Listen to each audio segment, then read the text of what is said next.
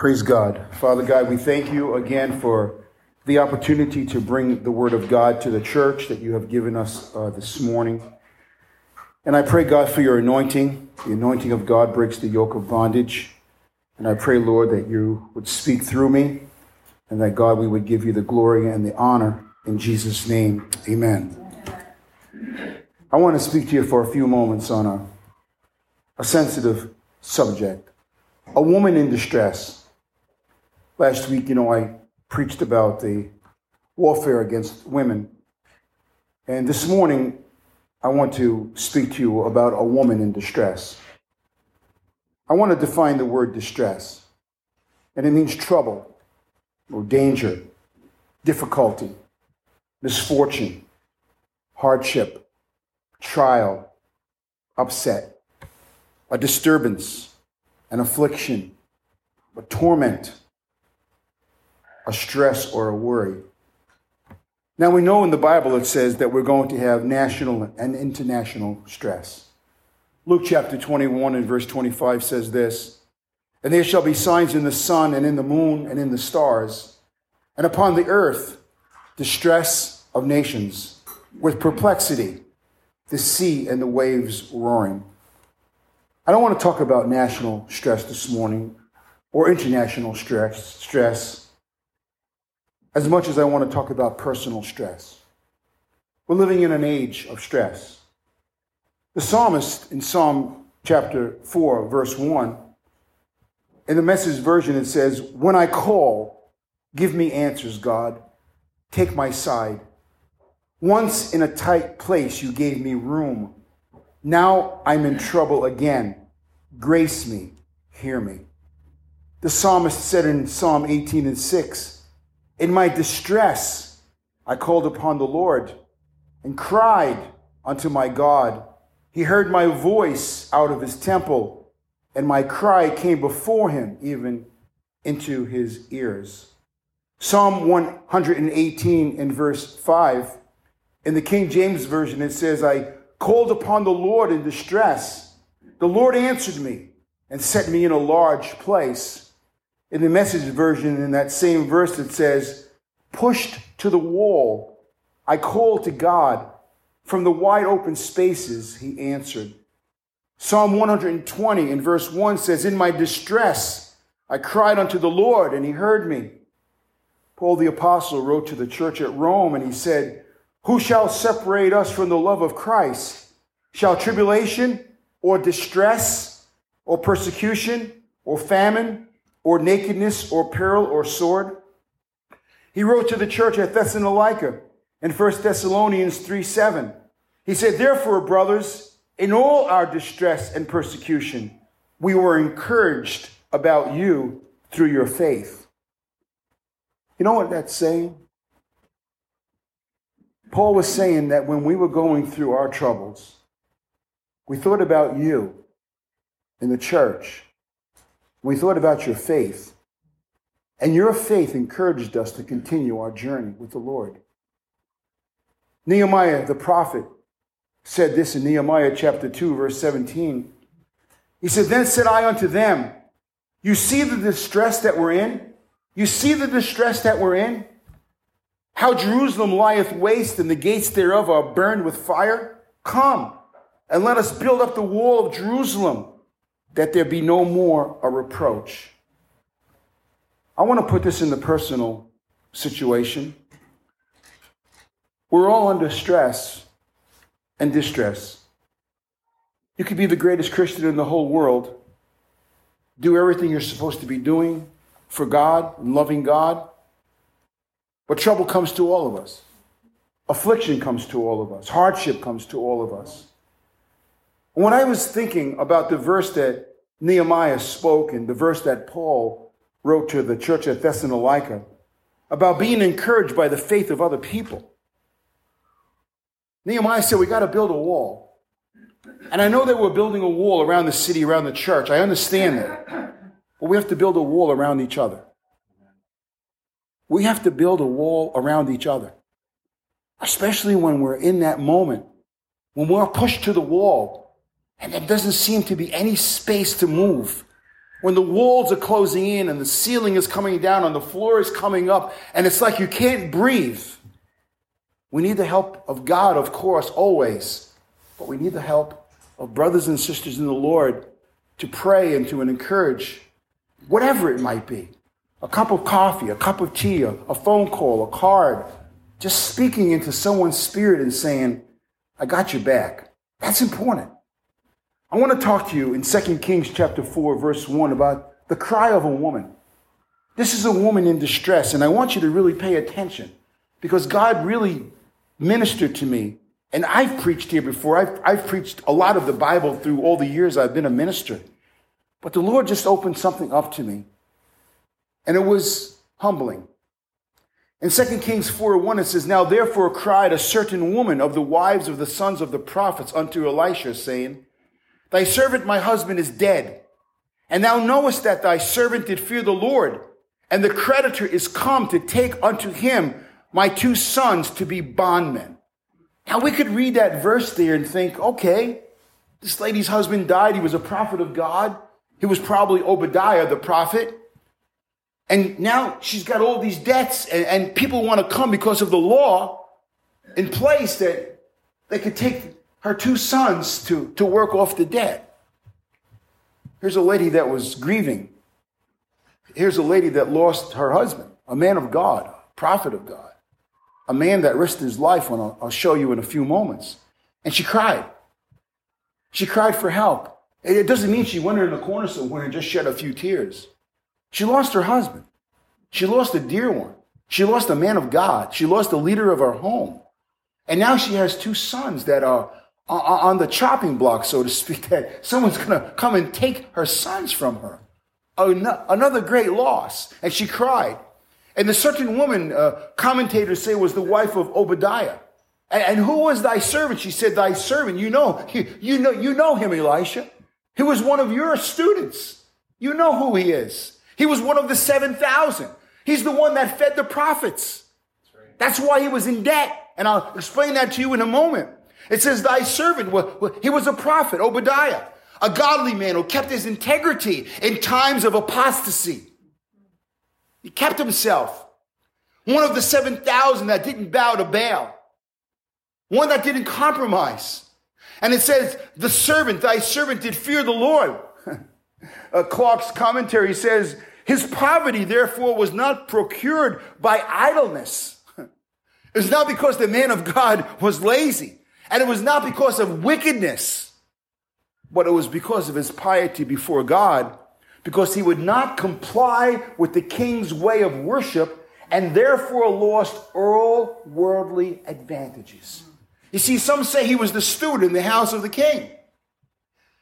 And he wanted to feed the prophets who were hiding because they were under persecution. And some say that he borrowed money and took out a loan from the king, Ahab's son, and now the loan was being called in. He used the money to feed the prophets, not himself. He didn't use the money to go buy a new chariot. He didn't use the money to go buy a new suit of clothes or a pair of shoes. He was a man of God. And he cared so much about the prophets that he was willing. And he died. But he died with a debt. Some people say, well, why did he do that? Well, I didn't live in those days of persecution. I didn't live in those days when Ahab and his wife and then his son and all these people, Jehoram, the son of Ahab, he lent money to Obadiah. And Obadiah fed the Lord's prophets in those days. He borrowed money to feed the prophets of God because he would not support them out of the property of Ahab, according to Clark's commentary. He was saying to the king, I have a loan, okay. And I know that I'm going to lose my worldly advantages with you and my perks because I'm not going to bow to your gods. So what happened? He died. And they wanted to take hold of his sons, and that means to seize them and take possession of them. And they were bondmen. And the bondmen wanted to have the loan paid back. And if you couldn't pay the loan back, then your boys were going to come and do some severe labor to pay that loan off, how much ever it was. Here's a woman that was at the end of her rope. She was at the end of her rope. This woman was under threat. She was under siege. She was being harassed and brought to the point of fear and desperation. What do I do? My husband's gone. What do I do? I have no money. I have very little in my house. And now I've lost my husband, and now I'm going to lose my sons. But Elisha heard her cry. Listen carefully. You know, God puts us in humbling situations sometimes when we really need to hear the voice of God. And he teaches us to hear the voice of the cry of the human heart. And a lot of that has become sort of ancient and antiquish, so to speak, because people are too busy to listen to the cry of the human heart. We're too busy with our own stuff. We're too busy with all of the things that are going on. But the prophet heard her cry. It was a short conversation because I believe the prophet of God was already prepared by God to minister to this woman in distress. I believe the prophet had a plan of action because he was moving in the spirit and he had heard from God. And so in verse 2, a very important verse, and it says, "And Elisha said unto her, What shall I do for thee? Tell me, what hast thou in thy house? And she said, Thine handmaid hath not anything in the house save a pot of oil." Now he's having a conversation with her. And he's on a track here to help her. But look at the communication. She's listening to him. She's not fighting him. She's a woman of desperation. And she knows this is a man of God. She knows this is the successor to Elijah. This is Elisha. And she's listening intently because she's in great need. And she has confidence in this man of God and his humility because he's taken time to listen to her.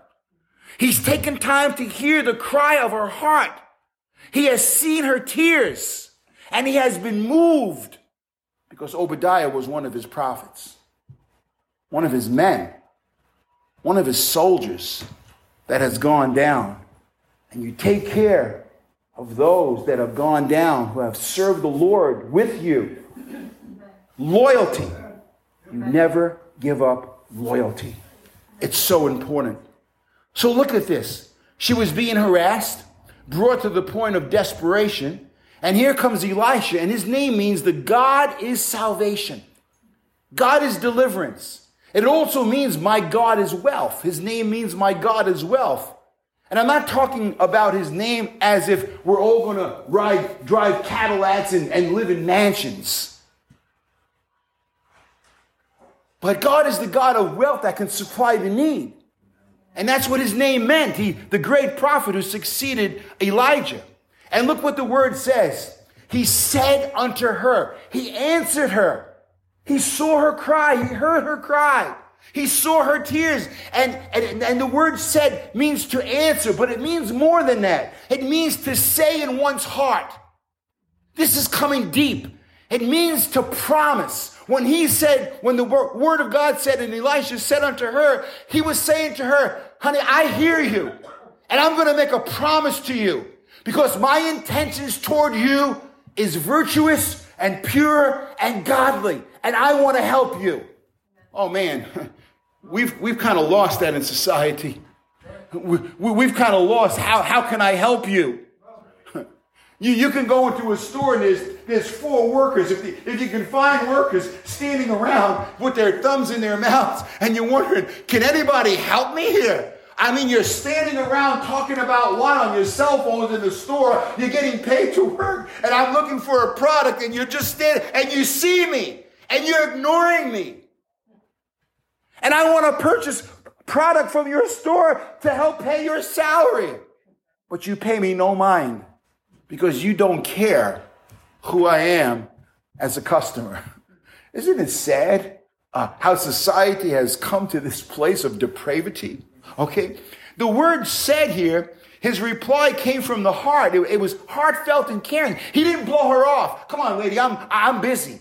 I got things to do. Do you know who I am? I'm Elisha. No. He stopped. This woman was in distress. This woman needed someone to comfort her. This woman was alone. This woman had nobody. She had no one to care for her at this moment. His response was intentional and not lip service. So many times people give lip service. Oh, yeah, I heard about that. I'll pray for that, yeah. No. We're getting down to the time, my friends, when there has to be a soul bond between Christians. There has to be a loyalty. There has to come a place where our shoulders are so close together that you can't slip a dollar bill between our shoulders. That's coming to that, my friend. You see it happening. They're dividing us. They try all kinds of methods to divide the American people, and some people get sucked right into it. They fall for it. And they're trying to divide us. This is a great country, and it's still a great country.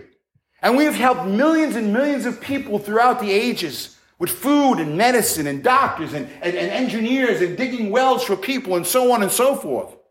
And they're trying to make out like we're some bad people. No, we're not. We're not. Most people in America who live normal lives just want to go to work, raise their families, and get along with each other. That's all we want. We're not asking for too much.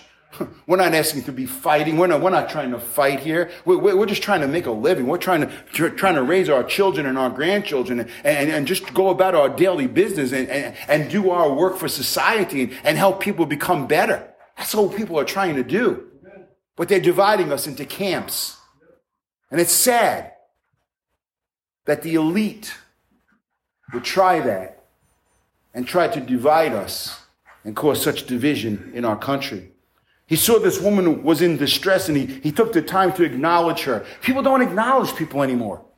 They don't look into the eyes of people. They're too busy looking at a phone. They're too busy, I got to go do. But listen, did you know why God put that person in your path right now? You think it was just to blow them off? You think it was just like, hey, I'll see you later? When they're trying to tell you something that's going on in their life, and they're pouring their heart out to you, and you're walking away, and you... What are you saying to the person with nonverbal communication? You're saying, I don't really care about you. I don't really give a flying leap about your problem. I got my own problems. Oh, no, wait a minute. What happened to the phrase, I care? What happened to the place of we care? What happened to that? What happened to care and concern and compassion? When Jesus came, he didn't blow people off. The children flocked to him. People came to him. People who were in sin came to him. And he comforted them, and he loved them, and he forgave them, and he put his hands upon them. He took time to take the disciples and sit under a tree and teach them about God. He cared. He went about doing good, healing all of those that were oppressed of the devil. And there's such oppression in our society today, in our families. You know, folks, let's be honest. The pressures in our homes, the pressures to raise children, the pressures to try to keep everybody on track, it's phenomenal. And it's stressful, and it takes the life out of people sometimes. And we come here for a refuge as a church. We come here to take a breather, to renew ourselves before God. This is kind of like, going down to the lake and putting your feet in the lake and just listening to the water and the birds singing in the trees. This is our haven. Because when you go back out there, it's a war. It's a fight.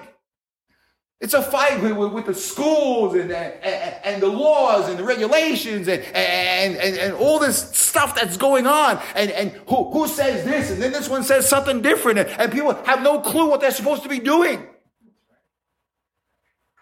Double standards, double talk. They talk out of one side of the mouth here and then the other side of the mouth here. And the left and the right doesn't even know what's going on. Everybody has their different opinions in high office, like they're dictators. You're going to do this. Wait a minute. What happened to the Constitution? What happened to the Bill of Rights? What happened to the laws? What happened to my freedom? Come on, man. Why do we fight against the King of England? Why? Because he was tyrannical. He was tyrannical. He was putting debt. He was putting taxes on the people. And finally, at the Boston Tea Party, they said, you know what? We don't need you. And there was division there too and during the American Revolution, because some people say, hey, just go with the status quo. We got it kind of pretty good. No, you don't have it good. When you lose your freedom, you do not have it good, my friend. When you lose your liberty, you do not have it good. When someone is dictating to you and putting upon you more than you can afford out of your paycheck, no, that's not good. And finally, shopkeepers and bakers and blacksmiths and bankers and different people said, we've had enough. But there was a fight even then, because there was a divided camp. Oh, we shouldn't do this. Shouldn't do what? Have your children under tyranny? Have your children being told that they can't go to church and can't worship God? Why did we come here to America? Tell me, why did we come here? We came here for freedom because we didn't have that freedom in England. We didn't have that freedom to worship our God and to love our Jesus and to read our Bibles. That's why we came to the shores of America. And they're still trying to take that away from us. Still. Like they have power. Listen, I want to tell you something. You start fighting against the hand of God, you're in trouble, my friend. When you start fighting against the hand of God and against the word of God, you're putting your boxing gloves on with deity. And he has never lost a battle. The Bible said he's a man of war. These people don't understand that. They don't understand that. We need ministers to stand up behind the sacred desk and tell their people, I live by faith. I vote by my faith. Praise God. Not what society is telling me to do. Praise God. Can you say praise the Lord? Praise the Lord. He said unto her, he promised her, and he says, what shall I do for you? You know what that means? How can I be of help? Oh boy. That's a phrase you don't hear too often. A willingness to help and relieve her of this distress. A willingness. Tell me. Tell me. Trust me with it. Confide in me. He strikes a conversation with her. A conversation of communication, of care and concern. He's saying to her, please inform me of your dilemma and trust me with it so I can see how I can help you. Didn't Jesus say when someone needs help, go the extra mile with them? If they need your coat, give them your coat. This is a society, it's mine. Honey, you don't own anything. You ain't taking nothing with you. My mom used to say there's no pockets in the coffin. I learned that when I was a kid. Everything's going to be left behind. People aren't willing to help people. Listen, if you have people in your life that's willing to help you, you're blessed. I want to tell you that right now. You're a blessed person. I mean, want to help you with intention. Caring. Not just out of duty. Saying, not a problem. When you have those kind of people, you hold them close to your bosom. And when they need help, you get close to their bosom also. You hear what I'm saying this morning as your pastor. What shall I do for thee? How can I be effective in your life? How can I be effective in your life? Praise God. What can I accomplish for you? How can I help you? And he says, what hast thou in the house? You know something? Sometimes very little. Sometimes people have very little in their house. Sometimes they have very little encouragement. That's right. Because they're trying to live their faith by themselves because other people in their home have not come to the place of Christ. It's a lonely spot. It's a lonely spot to be the Christian, and it's a lonely spot to maybe see your children that they're wayward and there's no encouragement there. There's nothing going on. And you're living in a house and you're wondering, man, when's my kids going to come back to the Lord?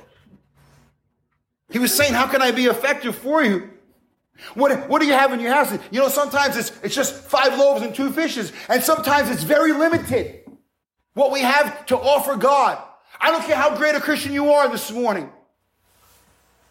We all get to the place where we're driven to our knees. And sometimes it's hard to even get a prayer up to the ceiling. Hear what I'm saying? That's why my pastor, he taught me. He said, you know, son, he says, do your praying now. Store some prayers up now. Because you might get to the place where you don't have the power or the strength to pray those prayers. But you got them stored before the Lord, and the Lord has heard you cry. I learned that in the ministry. Send some forward. You know, send some forward. God, I'm here. I'm sending some forward just in case the day comes when I can't. And sometimes, you know, when you're not feeling well, when you're sick and you're tired and you're weary and you've lost some encouragement, it's hard to get a prayer to the ceiling. Oh, I know people want to walk around like they're macho, like you're walking on water, like their name is Jesus and their name isn't Jesus. Come on, my friend. Sometimes it's just downright difficult to be a Christian. Sometimes it's difficult to live the life because the warfare that comes against you is intense because the enemy never takes a vacation. The enemy is always on your heels. He's always trying to bite you. He's always trying to get you. Those little foxes get the vine, and he's always trying to attach himself to you. And when you find yourself in that low moment, man, you're just hoping that somebody is going to give you a word of encouragement. Not a prophecy, not some big declaration, but say, how you doing? You need anything. Sometimes it's just someone listening to you, like this prophet is listening to this lady, and she says, well, what do you have in your home? And she says, I have just a pot of oil. That's all she's got. She didn't say she had a loaf of bread. She didn't say she had peanut butter. She has nothing. Her husband died. She's in debt. Someone's coming for her kids. And all she has is a pot of oil, a small oil jug. And you know what that word means, oil? It means pressed out and reduced. Zero factor. That's where she was at emotionally. She was pressed out. She was reduced. She was at the zero factor. But how many knows that God could take nothing and make something out of nothing? Amen. How many knows that God can take the dust of the earth and form a man? How many knows he could take a rib out of the side of a man to make a woman? And sometimes when you're going through a hard trial, it's hard to recollect that. It's hard to process that. And you need someone to help you to process it. You need someone to speak into your spirit to remind you of what God has done. You need that encouragement. And he said something really out there. He said unto her, go and borrow these vessels abroad of all thy neighbors, even empty vessels, and borrow not a few. Wow. He's asking this lady who is obviously in grief, in torment, and distress, and he's asking her to do something. See, go is an action word. It's a verb. Go. I want you to go do something, but I want to show you something. God was trying to speak to this woman and say, depart from the state that you're in right now. He understood the state she was in. He was a man of God. He had compassion. Because if he didn't want to deal with her, he would have just kept walking on. And he didn't. And he knew her state. He knew that she was reduced. She knew. But he was saying to her, when he said the word go, it means to depart or proceed. And he was trying to say to her, listen, there's a plan. Trust me. You know, sometimes you have to look into the eyes of a person and say, God has a plan. And sometimes, I'll tell you the truth, we don't know what that plan is. We have no clue. Sometimes as a pastor, I've had to look into the eyes and the face of a person crying tears and say, honey, I don't know the plan. But I'm willing to fight with you. And I'm willing to pray with you. And whatever that plan is, God will reveal to us, however long it takes.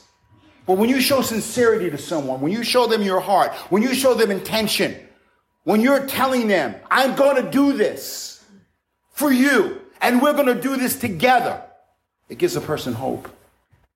You don't just leave them out there on the ledge and say, you know what?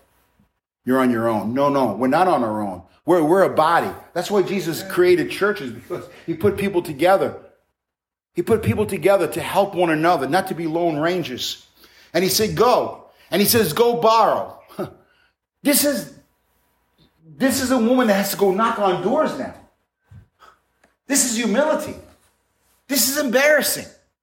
You know sometimes when you go ask someone for help, it's kind of embarrassing sometimes. that you need help. Especially if people look upon you and they think you're such a strong Christian that nothing is going to crumble you, that no wind is going to blow on you. Well, what's wrong with you? You're a pastor. You shouldn't talk like that. Really? Look at the greatest men of God in the Bible that wilted under pressure, under distress. What are you talking about? What are you saying here? Moses was so tired he had to have two men hold up his arms. Elijah sat under the juniper tree, asked for a coconut to hit him on the head and kill him. What are we talking about here? Are we serious? This is no time for being some kind of super spiritual Christian. This is no time when someone needs your help to go to the little promise box and pull out one of the promises from the little bread thing that people used to have on their tables, and here's a promise of God, and throw a scripture at them. No. It's time to put our arms around people. It's time to hear the cry of the human heart. It's time to speak into the spirit of someone, especially when they're in grief and distress and trouble and affliction. That's what we're supposed to do. And he said, go borrow, which means to go seek. Go ask a favor of your neighbors. Do you have any empty jugs? And what are the vessels? They're receptacles.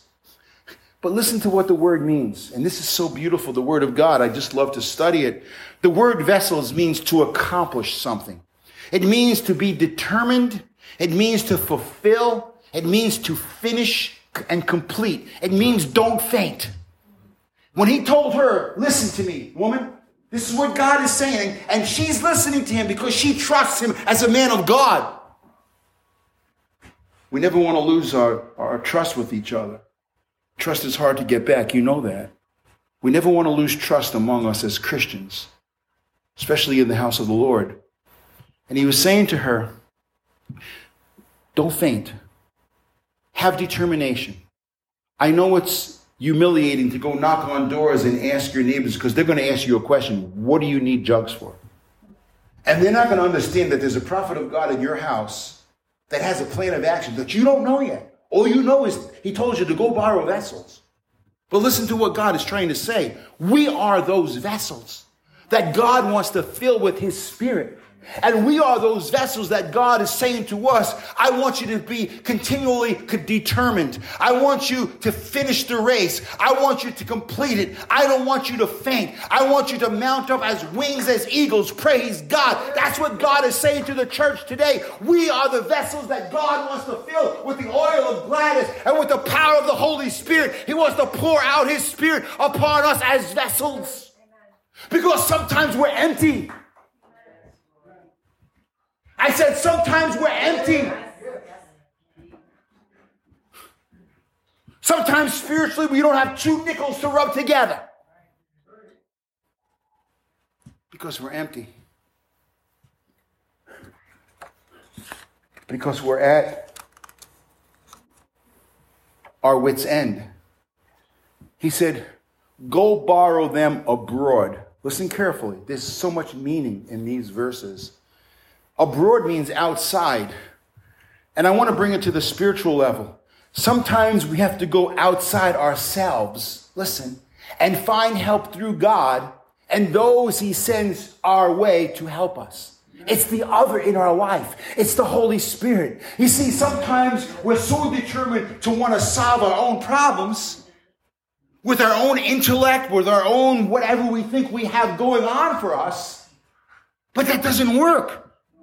Because God is saying, go abroad, go outside yourself. That's why you needed Christ to forgive you of your sins. You had to go outside yourself because you couldn't forgive yourself of your sins. You needed a Savior. And so is there anything different when we live the Christian life? We still need the other in our life more now than ever.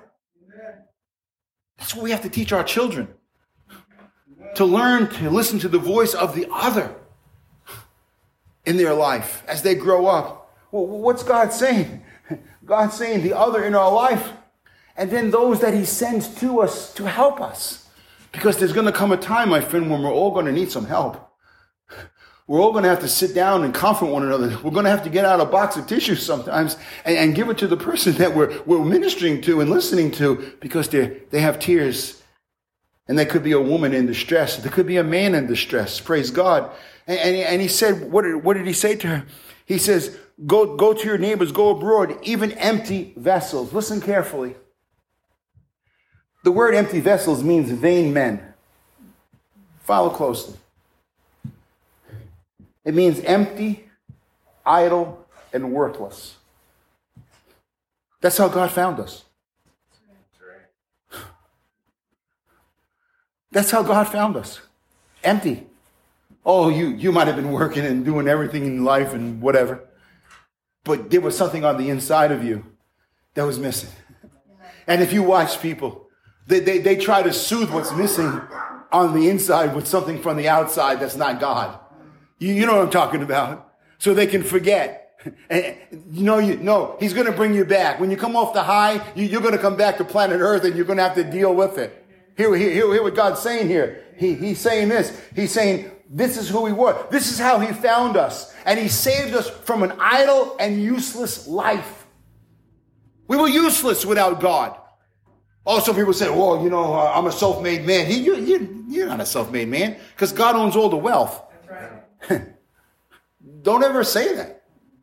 Don't ever say what you think you've accomplished without him. Give him the glory and give him the honor. So this is what God is saying. Even during our Christian experience, when we are empty, we have to empty ourselves out. Because here, John the Baptist said that he has to increase in our lives and we have to decrease. And in order to get refilled with God, you have to empty out.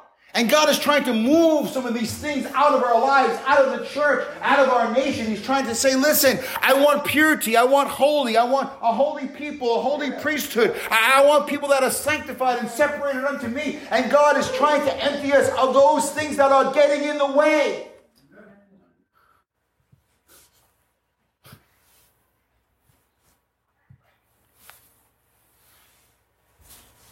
When we especially get tired and weary, God says this is a great time to become empty of some things that are not good for you.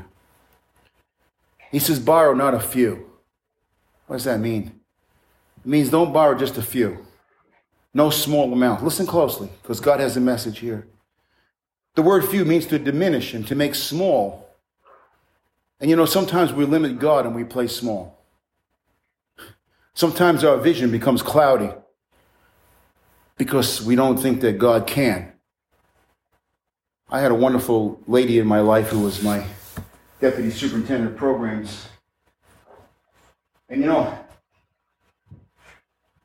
I had a lot of experience in life and church world and whatever. I thought, what could this lady teach me? And she became a mentor to me. And she used to tell me, she said, Rev, you're playing small.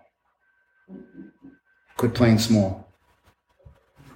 That's what she would say. You're playing small. You're limiting your vision of what God wants to do through you. This is my boss. This is my boss. This is the same lady that came into my office one day with a piece of paper and said, this is the title of a book that you're going to write. That's right.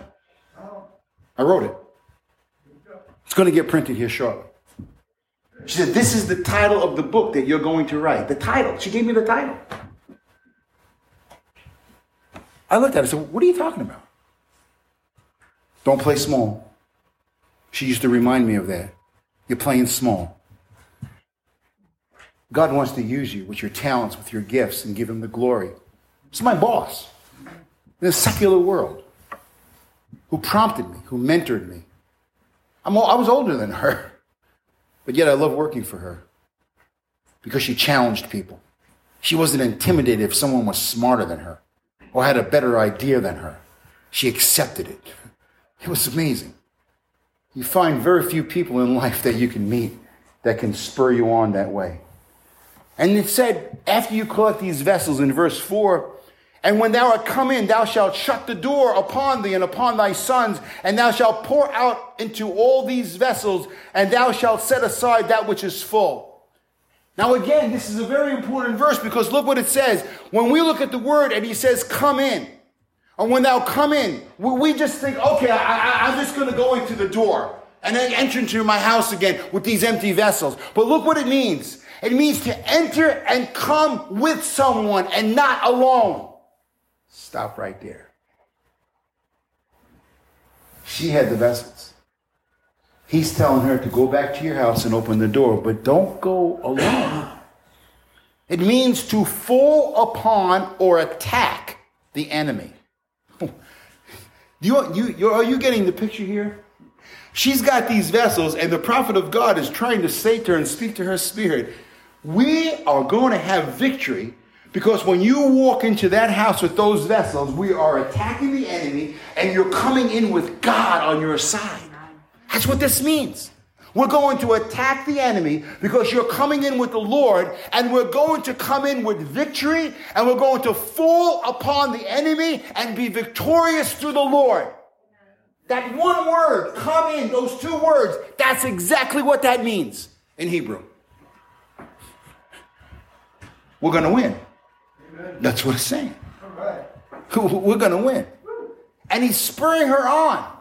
He's inspiring her. And she's listening. She's not fighting him. She's not stubborn. She's not saying, well, I don't know about all this, and let me think about it, or let me pray about it. No, she's a woman in distress, and she needs some help, and someone stopped by that God sent to say, I will help you. I will help you. And then he said to her, shut the door. Shut the door, because we're going to attack and we're going to fall upon this enemy, and you will see victory here in a few moments. Shut the door. You know what that means? It means close the door and surrender to God, minus the interruptions and minus the distractions. Put it out. You know, sometimes, I know you ladies work hard in your homes, children and grandchildren, keep your homes going and working and doing all what you do. And I'm not saying that men don't do that. Of course they do. Men have their place. Men go to their shop. Men go out hunting. Men do to get relief.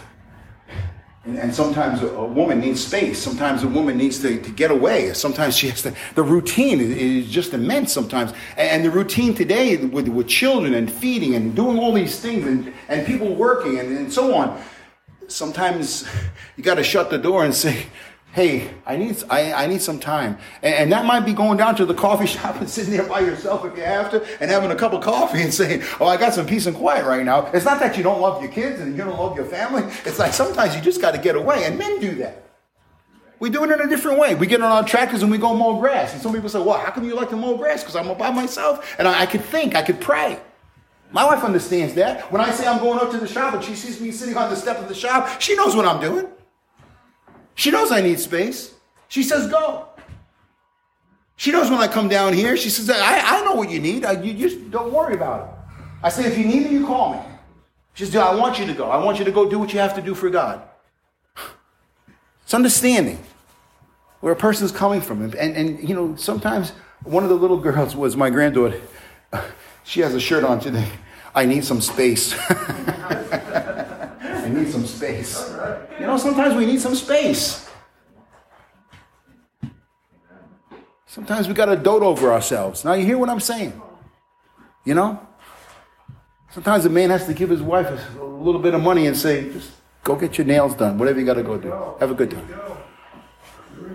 There's nothing wrong with that. Because we need relief. That's what I look at church. Church is Sabbath. Church is a place where I could come and get renewed, where I can be re-inspired. So here's what God's saying. Listen to what God is saying. Shut the door. Okay, give over to his will. You know, what does the Bible say? And upon thee and thy sons. Now, how many is that? Upon her and 2 sons is how many? It's 3, right? So what does the Bible say in Matthew 18:20? King James Version says, for where 2 or 3 are gathered together in my name, there am I in the midst of them. But look what it says in the Message version. I love this. And when 2 or 3 of you are together because of me, you can be sure that I'll be there. Amen. Oh, come on now. You can be sure I'll be there. This is what Elisha was saying to the woman. I'm here. I'm here with intention. I'm making a promise to you that I'm not leaving until you get relief and help. Oh boy. This is what Jesus is saying. That's the other in our life. And he's saying, when 2 or 3 of you gathered together, say, I'm here, right here with you. Sometimes we lose sight of that individually, that we need other people, the other 2 or 3 around us, to remind us, Amen. He's here. We'll see you through. Okay? Follow. And what did he say for her to do? He said, pour out onto those vessels and set aside that which is full. You know, what does it mean to pour out? Flow. Take what you have in that one oil and just keep filling up everything. You know, God's going to replenish. God's going to fill up all the vessels that you collected from your neighbors, okay? And then he says, I want you to set them aside when they're full. And what does that mean? When it's accomplished. You see that determination that she had to go find those vessels? He was saying to her, this is determination. We're going to come to a place of closure. We're going to come full circle here. You're not going to lose your sons, okay? You're going to pay this debt, okay? And the word full means to be completed. It means to consecrate. It means to be armed.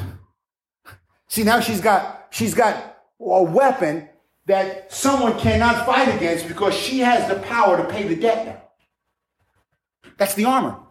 God is giving her the armor. You can't take my sons because guess what? I'm calling the loan in myself and I'm giving you the money for this loan so you can't touch my kids. This is what God is saying. When you look at the verses, when you look at the translation and so on, God was saying to her, now you're armed.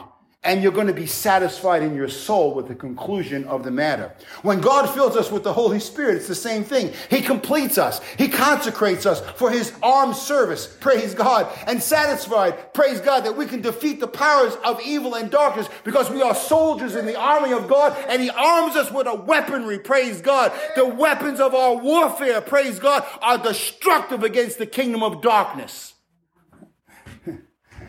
And God satisfies us with that. He said in Acts 2:17, and it shall come to pass in the last days, say God, I will pour out of my spirit upon all flesh. I will pour out. God wants to fill us. God has unlimited abilities. God is not limited in his abilities. He's not limitless. He says, I will pour out my spirit upon all flesh, and your sons and daughters shall prophesy, and your young men shall see visions, and your old men dream dreams. And on my servants and on my handmaidens, I will pour out in those days of my spirit, and they shall prophesy. Paul the apostle reminded the church at Corinth in 2 Corinthians 4:7, but we have this treasure, the Holy Spirit in earthen vessels, that the excellency of the power may be of God and not of us. That's the other in our life.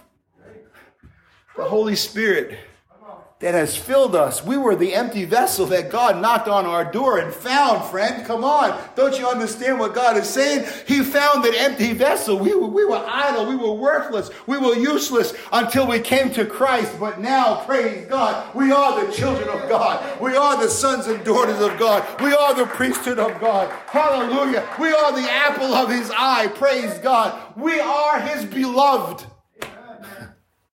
Oh, how things changed. So what happened? So she went from him, see, and she shut the door upon her and upon her sons who brought the vessels to her, and she poured out.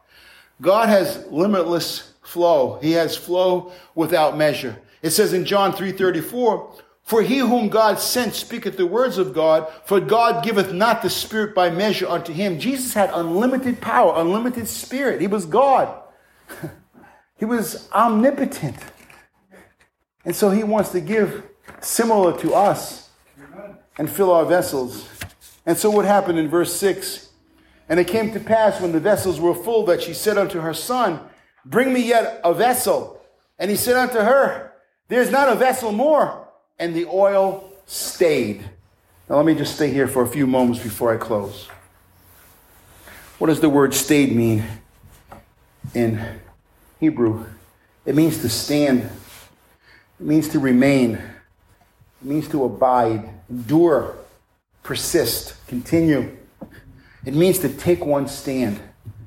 And this is what God's calling us to do, to take a stand. And it's not always going to be easy to do that, my friend. It's going to cost us sometimes, not to compromise. But it means to be in a standing attitude. It means to be steadfast. And the oil stops, listen, when the vessel is not available. We have to continually become a vessel that's available to God, because the oil stopped when she ran out of vessels to pour the oil in. You're the vessel. And the oil will stop in our lives, and it has stopped in a lot of people's lives because they've given up. They've given up praying. They're so discouraged that things didn't go the way they wanted it to go, that they have been discouraged in their spirit, and they're not allowing God to, praise God, fill their vessel. They're walking around empty. And that God wants to stop them and knock on their door once again. And they're Christians. But God says you need a refilling. You need something because you're not the same. You've changed over a series of months. And that's what's happened to the church in America. People got so discouraged that people prayed and fasted. I understand all that. I did the same. So it didn't work out the way we expected at that time. At that time. So what should we do? Should we just fold our tents and give up and go home and cry baby and say, shut the door and say, I don't need God anymore because this is not working? And that's what's happened to a lot of people. Well, God didn't answer our prayers. God didn't come through. Oh, wait a minute. Let your vessel be open to God and available to the Lord, because he must increase and I must decrease, John the Baptist said. God said in Philippians 4:19, but my God shall supply all your need according to his riches and glory by Christ Jesus. What does the word supply mean? In Greek, it means to make full. It means to fill to the full. It means to cause to abound, to furnish or supply liberally, thoroughly permeated with lacking nothing. I abound. I am liberally supplied, to fill on the top, that nothing shall be wanting, to full measure, filled to the brim. You don't pour half a cup of coffee or half a cup of tea. Fill it because you want to enjoy it. You fill it to the brim. God is saying something here this morning, and I want to close with some encouraging verses. Then she came and told the man of God, and he said, go, again, action. Sell the oil, pay the debt, and live thou and thy children of the rest. What was he saying to her? I told you I'd help you. I told you that. And I give glory to God, Elisha was saying. Now go pay the debt because you've got armor now. You're armed. Call it in and say, here's your money. Don't bother my kids.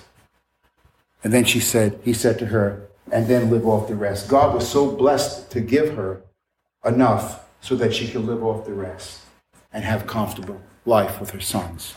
She can go buy the peanut butter and the jelly and whatever, the loaf of bread, what she needed, because the man of God came through for her. What is God saying here?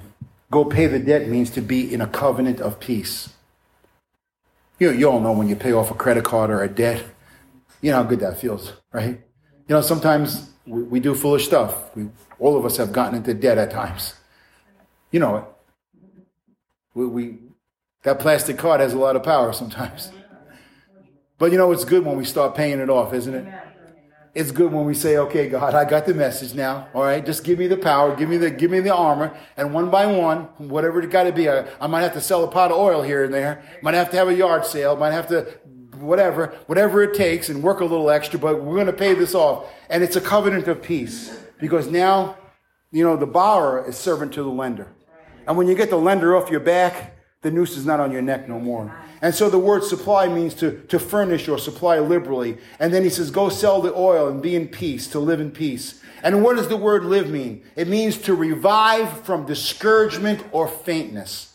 That's what the word live here means in the Hebrew. It means to have life again, to revive from discouragement or faintness, to be quickened in your spirit like Christ did for us when he saved us, and to be restored to life or health. Boy, I know this lady lost her husband, and that was sorrowful. But what a relief it must have been when she found out that she could keep her kids and they're not going to go into slavery and be owed to the creditors. And now she has enough to live and be at peace. You know, friends, you always hear me say there's two places that we should always try to strive for peace. That's our home and in our church. And it's important. Let me close with these verses. Psalm 34, verse 1. You're familiar. I will bless the Lord at all times. His praise shall continually be in my mouth.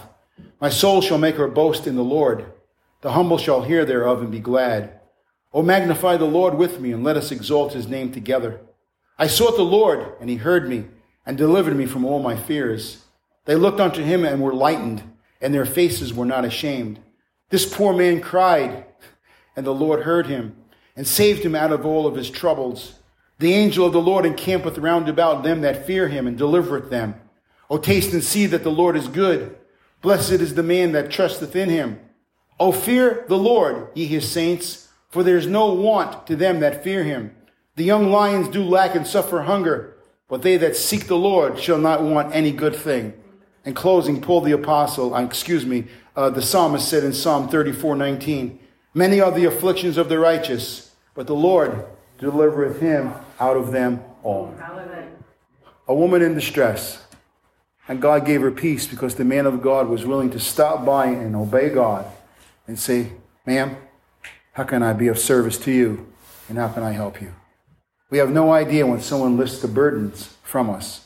We have no idea sometimes when someone helps us get something done and we go home that night and sit in our chair or have a nice dinner and say, wow, that's a relief that has been completed.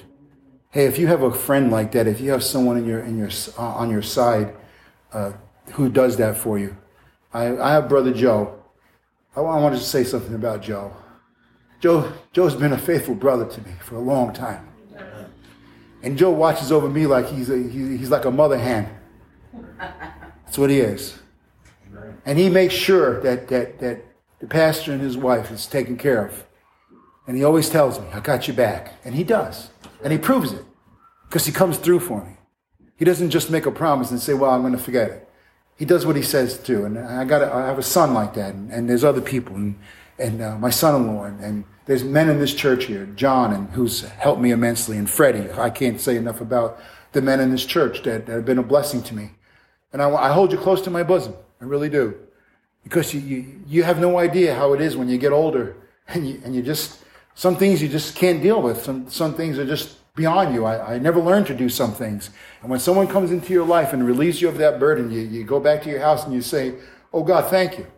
Just thank you for that person. Lord, bless them, help them. Open up the windows to them. And Lord, because they're there all the time. Whatever you need them. I know that I can call you guys in the church in the middle of the night. And I know that you get out of your bed and not say a word about it and say, I'll be there in a moment of a twinkling of an eye. And I know that. And I know the ladies in this church. We have faithful ladies. Listen, this is a unique church, and I'm not trying to take more time here. I preach my sermon. This is a unique church. When I explain this church to people, I tell people that this is a social service church. We have people that work in our community. We have people that love other people. We have people that will drop everything they're doing to go help another person. That's the kind of church that we have. And we're teaching our children to do the same thing. We're teaching our children and our grandchildren to do the same thing. And we got some good workers in this family. We got some of these kids. They work hard. We put them to work. So, Father, I want to thank you for friendship, for loyalty. I want to thank you for this story about this woman in distress, because sometimes, God, we're there. and we're there in America right now. And I just pray for people that will listen to this sermon or to watch it, oh God, that you would relieve them, that you would send someone into their life, and God especially, and that you would send the Holy Spirit, in the name of Jesus Christ, to help them.